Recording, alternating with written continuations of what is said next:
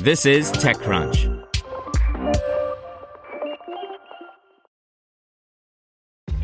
This episode is brought to you by ShipStation. You know, some things take a lot of work, like sending little robots to far-off distant planets. And just as that's challenging, so too is running a successful e-commerce business, especially when there's so much to do. So I want to introduce you all to ShipStation. Now, I love using ShipStation because of its easy-to-use dashboard, which makes managing orders and printing labels a breeze and super smooth. Oh, and the customer service is just out of this world. It's exactly what you need to help grow your business. Sign up for your free 60-day trial at shipstation.com/technews. That's shipstation.com/technews. This podcast is supported by Tools and Weapons, the podcast hosted by Microsoft Vice Chair and President Brad Smith. Each episode features insight you won't find anywhere else from the center of the conversation surrounding emerging technologies like AI. Right now in the podcast, you can hear a special episode where Brad Smith lays out Microsoft's vision for a vibrant marketplace driving the new AI economy. To hear more, follow or subscribe to Tools and Weapons with Brad Smith wherever you get your podcasts. Welcome to TechCrunch Daily News, a roundup of the top tech news of the day. Presented by Bose. Bose frames look like regular sunglasses, but tiny speakers hidden in the temples create an immersive experience unlike any other. Go to Bose.com to find out more. Disney reveals its international streaming plans, Twitter faces criticism for some promoted tweets, and Spotify adds parental controls. Here's your Daily Crunch for August 19th, 2019.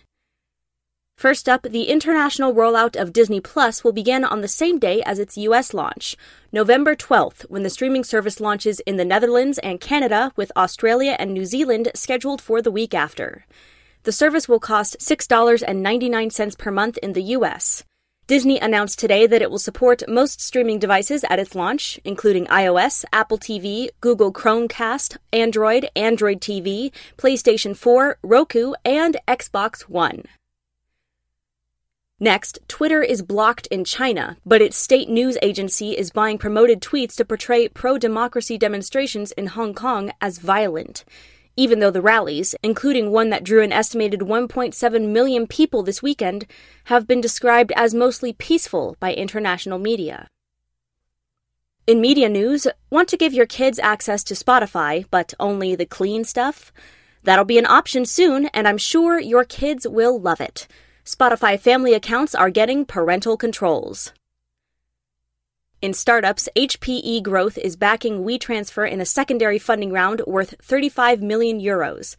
In addition to the wildly popular WeTransfer file-sharing service, the company also operates content-sharing app Collect, sketching tool Paper, and collaborative presentation tool Paste. Also, over the past few years, the companies we write about in TechCrunch are starting to show up on the subway walls, and ad prices have been going up accordingly. For a look at the startup ads taking over the subway, an Extra Crunch membership is required. In events, apply to be a TC Top Pick and exhibit at Disrupt Berlin 2019 for free. Our TC Top Picks program is what we call a pre-disrupt competition.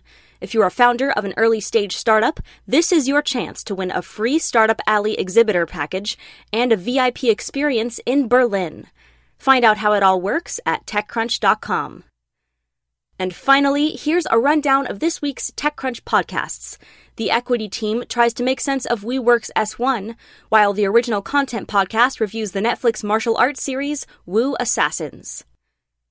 That's all for today. Check back weekday afternoons for more from TechCrunch, or go to TechCrunch.com.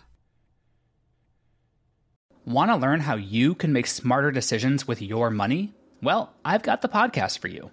I'm Sean Piles, and I host NerdWallet's Smart Money Podcast.